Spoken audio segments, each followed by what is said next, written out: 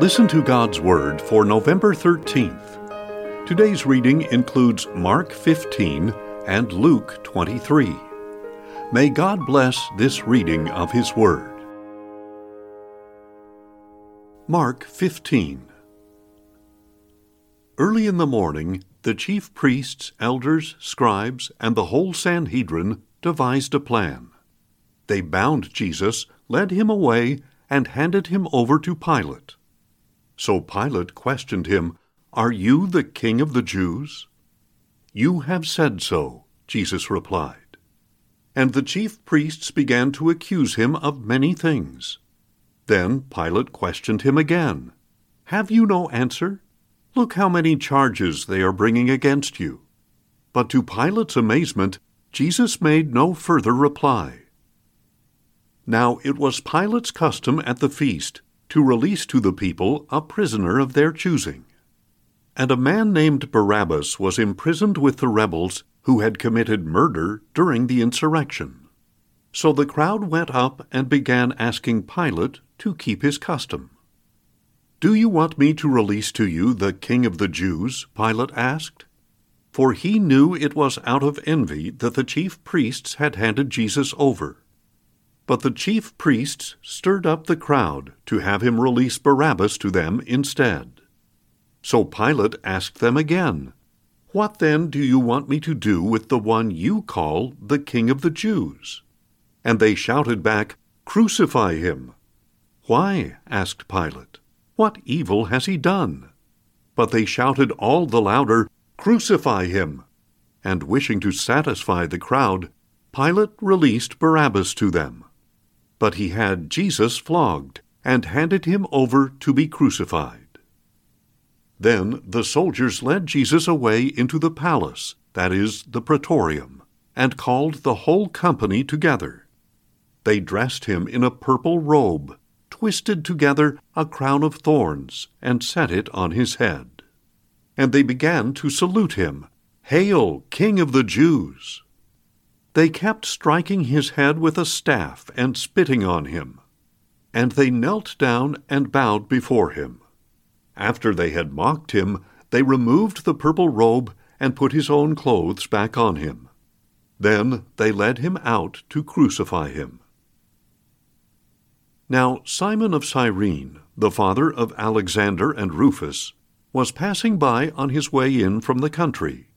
And the soldiers forced him to carry the cross of Jesus. They brought Jesus to a place called Golgotha, which means the place of the skull. There they offered him wine mixed with myrrh, but he did not take it. And they crucified him. They also divided his garments by casting lots to decide what each of them would take. It was the third hour when they crucified him. And the charge inscribed against him read, "The King of the Jews." Along with Jesus they crucified two robbers, one on his right and one on his left. And those who passed by heaped abuse on him, shaking their heads and saying, "Aha, you who are going to destroy the temple and rebuild it in 3 days, come down from the cross and save yourself." In the same way, the chief priests and scribes mocked him among themselves, saying, "He saved others, but he cannot save himself. Let the Christ, the King of Israel, come down now from the cross, so that we may see and believe." And even those who were crucified with him berated him. From the 6th hour until the 9th hour, darkness came over all the land. At the 9th hour, Jesus cried out in a loud voice, "Eloi, Eloi, lema sabachthani," which means, my God, why have you forsaken me?" When some of those standing nearby heard this, they said, "Behold, he is calling Elijah." And someone ran and filled a sponge with sour wine. He put it on a reed and held it up for Jesus to drink, saying, "Leave him alone. Let us see if Elijah comes to take him down." But Jesus let out a loud cry and breathed his last. and the veil of the temple was torn in two from top to bottom. When the centurion standing there in front of Jesus saw how he had breathed his last, he said, "Truly this man was the Son of God." And there were also women watching from a distance. Among them were Mary Magdalene, Mary, the mother of James the Younger and of Joseph, and Salome. These women had followed Jesus and ministered to him while he was in Galilee. And there were many other women who had come up to Jerusalem with him. Now it was already evening, since it was preparation day, that is, the day before the Sabbath.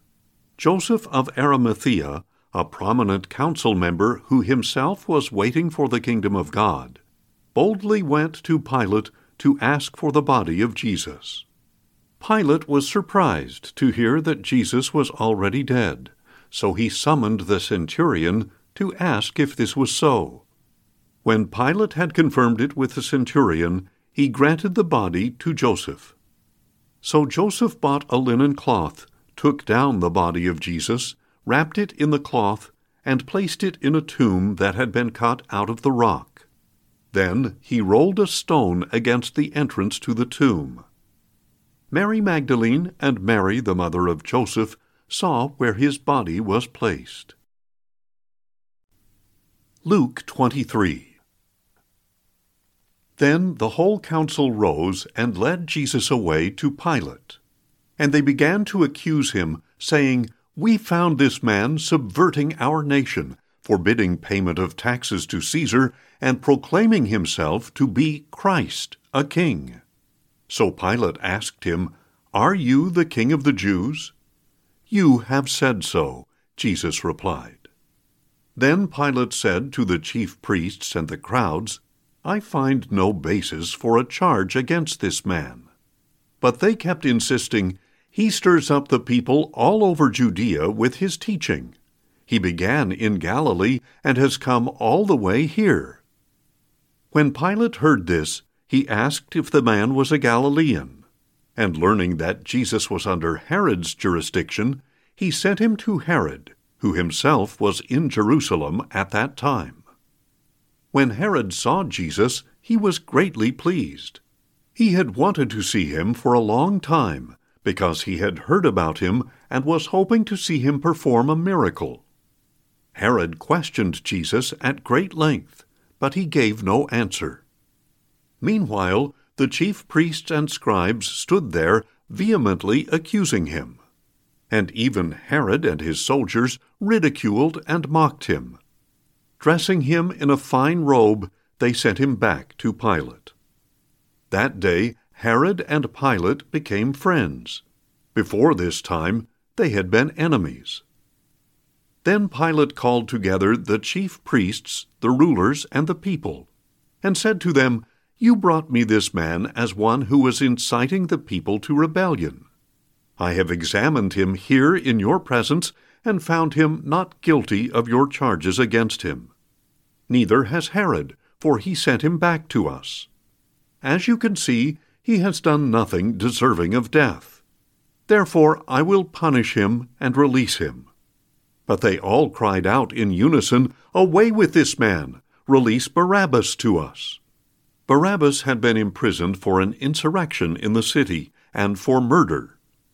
Wanting to release Jesus, Pilate addressed them again, but they kept shouting, "Crucify him! Crucify him!" A third time he said to them, "What evil has this man done? I have found in him no offense worthy of death. So after I punish him, I will release him." But they were insistent, demanding with loud voices for Jesus to be crucified, and their clamor prevailed. So Pilate sentenced that their demand be met. As they had requested, he released the one imprisoned for insurrection and murder, and handed Jesus over to their will. As the soldiers led him away, they seized Simon of Cyrene on his way in from the country, and put the cross on him to carry behind Jesus. A great number of people followed him, including women who kept mourning and wailing for him.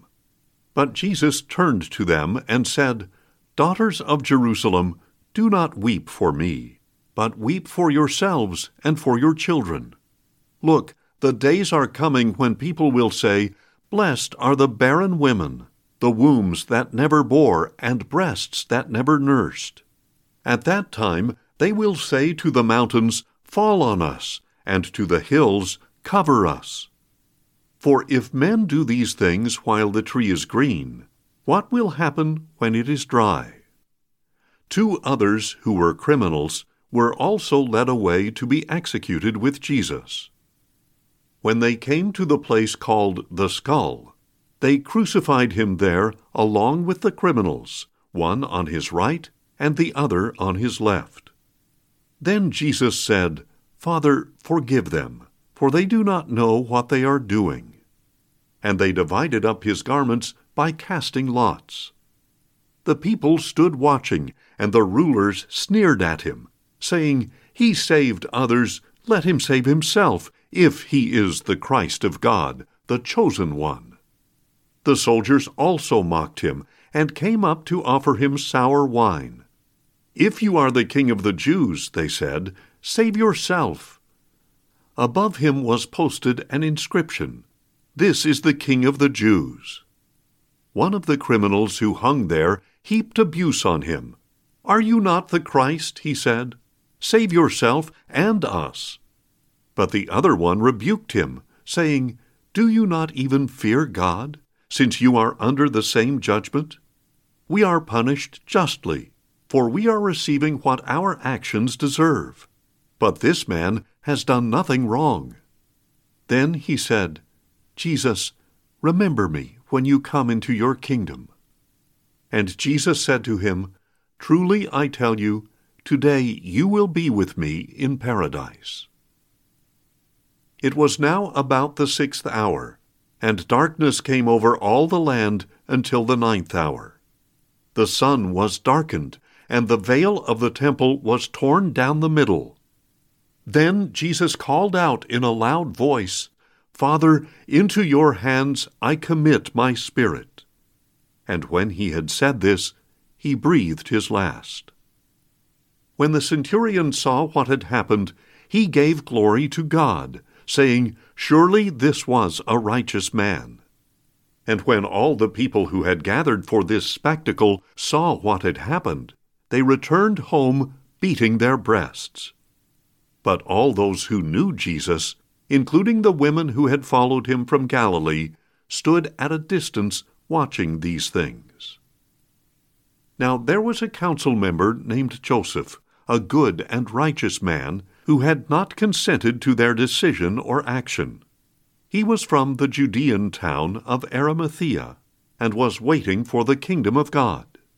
He went to Pilate to ask for the body of Jesus. Then he took it down, wrapped it in a linen cloth, and placed it in a tomb cut into the rock, where no one had yet been laid.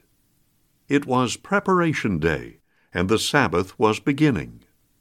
The women who had come with Jesus from Galilee followed, and they saw the tomb and how his body was placed.